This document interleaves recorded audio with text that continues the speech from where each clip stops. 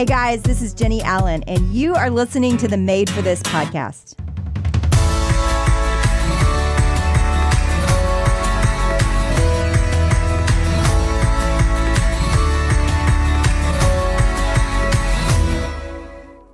On this episode of Made for This, we will be reading Philippians 2, verses 14 through 17. Do all things without grumbling or disputing, that you may be blameless and innocent, children of God, without blemish in the midst of a crooked and twisted generation, among whom you shine as lights in the world, holding fast to the word of life, so that in the day of Christ I may be proud that I did not run in vain or labor in vain. Even if I am to be poured out as a drink offering upon the sacrificial offering of your faith, I am glad and rejoice with you all. And now, let's hear from Jenny.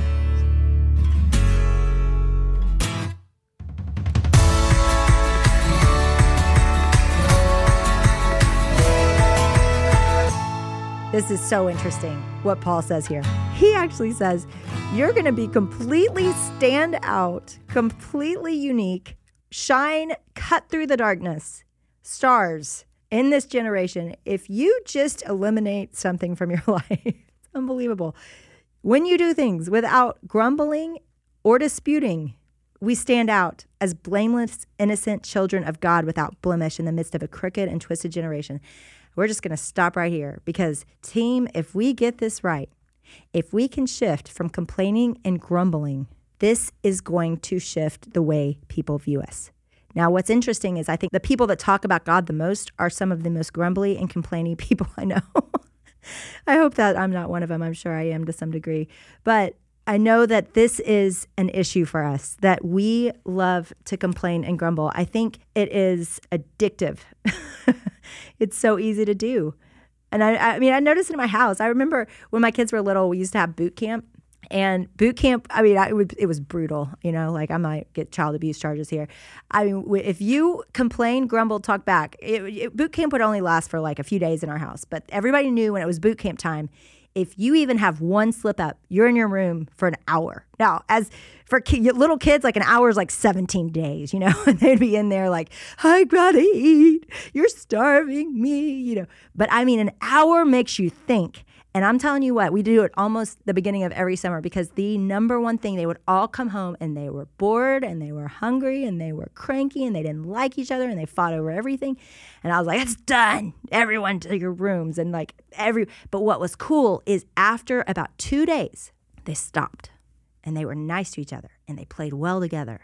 And it was worth it. Boot camp was always worth it at the beginning of the summer because for the rest of the summer, they liked each other and they quit complaining and they quit grumbling. And you realize that this is something that can completely get out of hand, but it also can be completely resolved. If you discipline yourself and train your mind and train your words and train each other in words of life that are life-giving, that bring encouragement and hope and not sin and death, it is possible. It is possible to focus on the good instead of everything that's wrong. Paul loves talking about what we talk about. In Ephesians 4, he says, let no corrupting talk come out of your mouths, but only such as good for building up as fits the occasion, that it may give grace to those who hear. There's a fine line between being real and complaining and grumbling. That's why we need people that will notice it in us when we've just become someone who is focused on everything that's wrong with our lives. And Paul is also going to give us the answer. He's going to say that the way that we shine as lights in the world, that we don't grumble and complain, is to hold fast to the word of life. And we do this because of a reason, so that in the day of Christ, I may be proud that I ran my race and that I didn't labor in vain. And so there is a purpose to our lives, and we're detracting from it when we are full of complaining and grumbling. And really the reason why is because what Paul knows is that someone that actually believes all this, that doesn't think this is myth, that actually believes in the word of God and that this is all headed to heaven, someone can do uncomfortable things for a season without telling everybody about it. We can go through something difficult for a season. Now, some of you, that season, like my best friend Sarah, who is still recovering from a stroke that was 5 years ago, some of you, that difficulty is long and hard. But my friend Sarah, if she could talk, would tell you that complaining and grumbling would have destroyed her life, that she had to choose, even though she couldn't speak, even though she had to relearn to walk and move and eat And even though she has had to watch other people take care of her kids for years, she knew that if she continues to focus on everything that's wrong in her life, she will die from the pain of it. But she also knew that if she would see the good and all that God was giving back to her, and that she would focus on her kids and what she could give them, and she would focus on the opportunities she had because of the difficult things in her life, then she would have joy and peace. And I watched someone who has lost nearly everything still not complain and not grumble. And she has her own way of doing it, she'd tell you. And I know it well. It's not like she needed words to grumble and complain. We all can complain and grumble without words. But she has found hope and joy in choosing to focus on what is good. And gosh, we can do that for each other. Joy is contagious. So is disunity and complaining and grumbling. So how do we practically live this out? I say that these conversations are awkward, but I never have called them annoying. And I think there's a fine line between having an awkward conversation and being annoying and constantly correcting people. It's something we do in our immaturity when we're just kind of starting out as a believer and feeling our own conviction. We start to lay it on everybody else. What I would do with this one is rather than try to control everybody else's complaining, grumbling, work on your own. Trust that it will be contagious if you give life-giving words.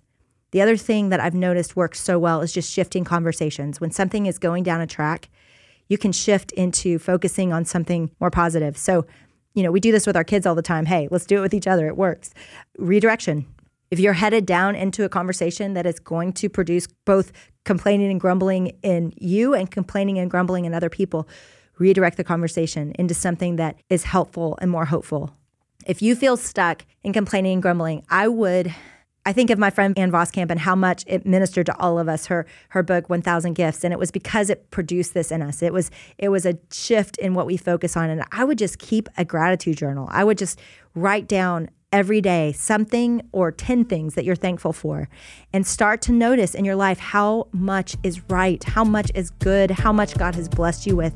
And it's a lot harder to complain and grumble when that's what you see every day, what God has done that is so good.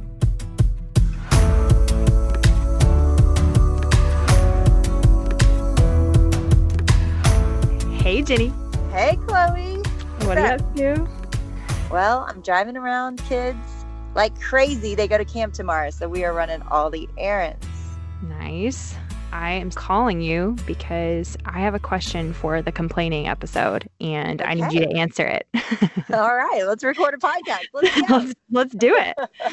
And this question is kind of personal for me. I'm not going to lie. A lot of you guys that are listening have sent in some great questions, but I had this one for myself because as a young mom, this is something I face all the time because I deal with little people who make my life kind of difficult some days. And so I will hang out with my friends and this question comes up. And so the question is, how do you know when you've gone from being vulnerable with your people and real with them to grumbling and complaining?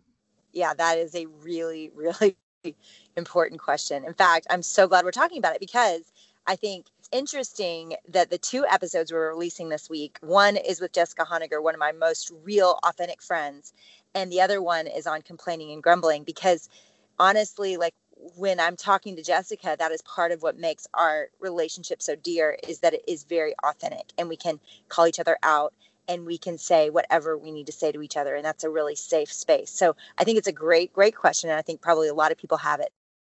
So I'm going to actually start with the scripture that I have memorized along with my kids as they were growing up. It was constantly repeated in the car, at home, because it needed to be.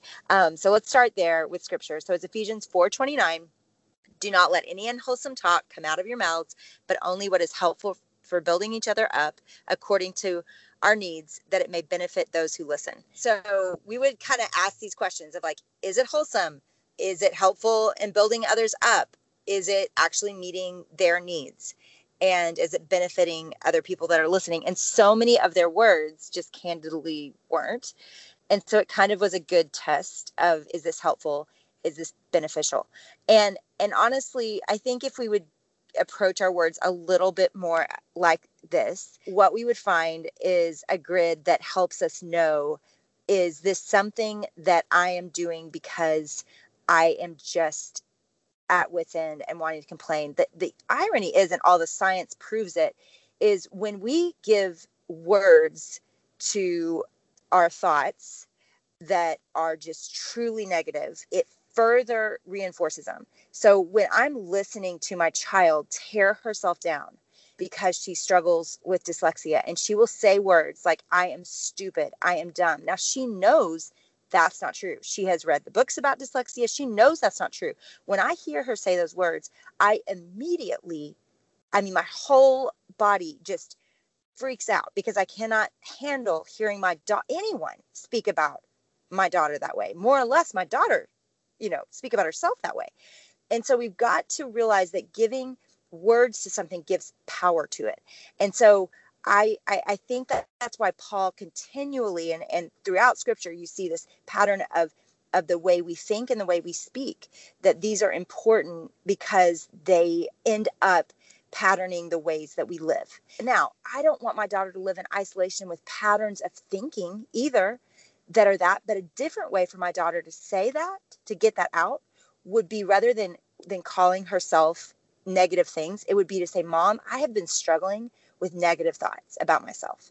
And in that way, she is working through a negative thought pattern that needs to work its way out, but she's also opening herself up to what is true and what is good. And I think if we can build conversations that do that, if we're authentic with what we are struggling with, but we do it in a way that opens up our lives and our heart to hear what is true and what is good, rather than what I think we often do, which is we actually crave complaining. It actually feels in the short term very good to just get it off our chest. But the truth is, when we do that, we're not building a conversation that's asking people to speak truth to us. And so there's a difference. And I think it starts with the heart and just saying, I need to get this out, but I need to do it so that I grow and so that I'm not in bondage to this negative pattern. And, and then the next question is, the old cliche, like prayer request for a friend, that everybody feels like we can gossip because they're worried about a friend or they're in conflict with a friend. And with that, I am so big about going to the person first. And if that person doesn't give you permission to have other people pray or bring other people into it, it's just not our business. And I think we need to do a better job of protecting our friends and not sharing our conflicts and not sharing our frustrations with each other about other people and not sharing their private business. I think as women, sometimes we can, in the pursuit of good, act like we're, for their best interest, sharing things, and it's just not okay. And I believe that conversations can elevate. And honestly, this is what God meant friendship to be. Those that confess sin to each other and that bring each other up as we do it. And that's why confession is so important. It's not because we're forgiven when we confess out loud verbally to other people. It's that we get to experience their grace and their truth, reminding us that what God says is true. It makes me think too, like you talked about in the episode, that this truly is the way we look different from the world, because the world would use complaining as a connection point with others, rather than true vulnerability that admits that we're sinners, but also lives in hope that I have a God who sees me and is redeeming me and my child, and we just look different. Well, and just to be clear, there are times that it's not sin. It's just life's hard. It's like you with toddlers right now. Life's just hard. And that's not confessing sin. It's saying what's true, but it's saying what's true in a way that's seeking hope and not seeking negativity and glorifying in that. Okay. Thank you, Jenny. That was awesome.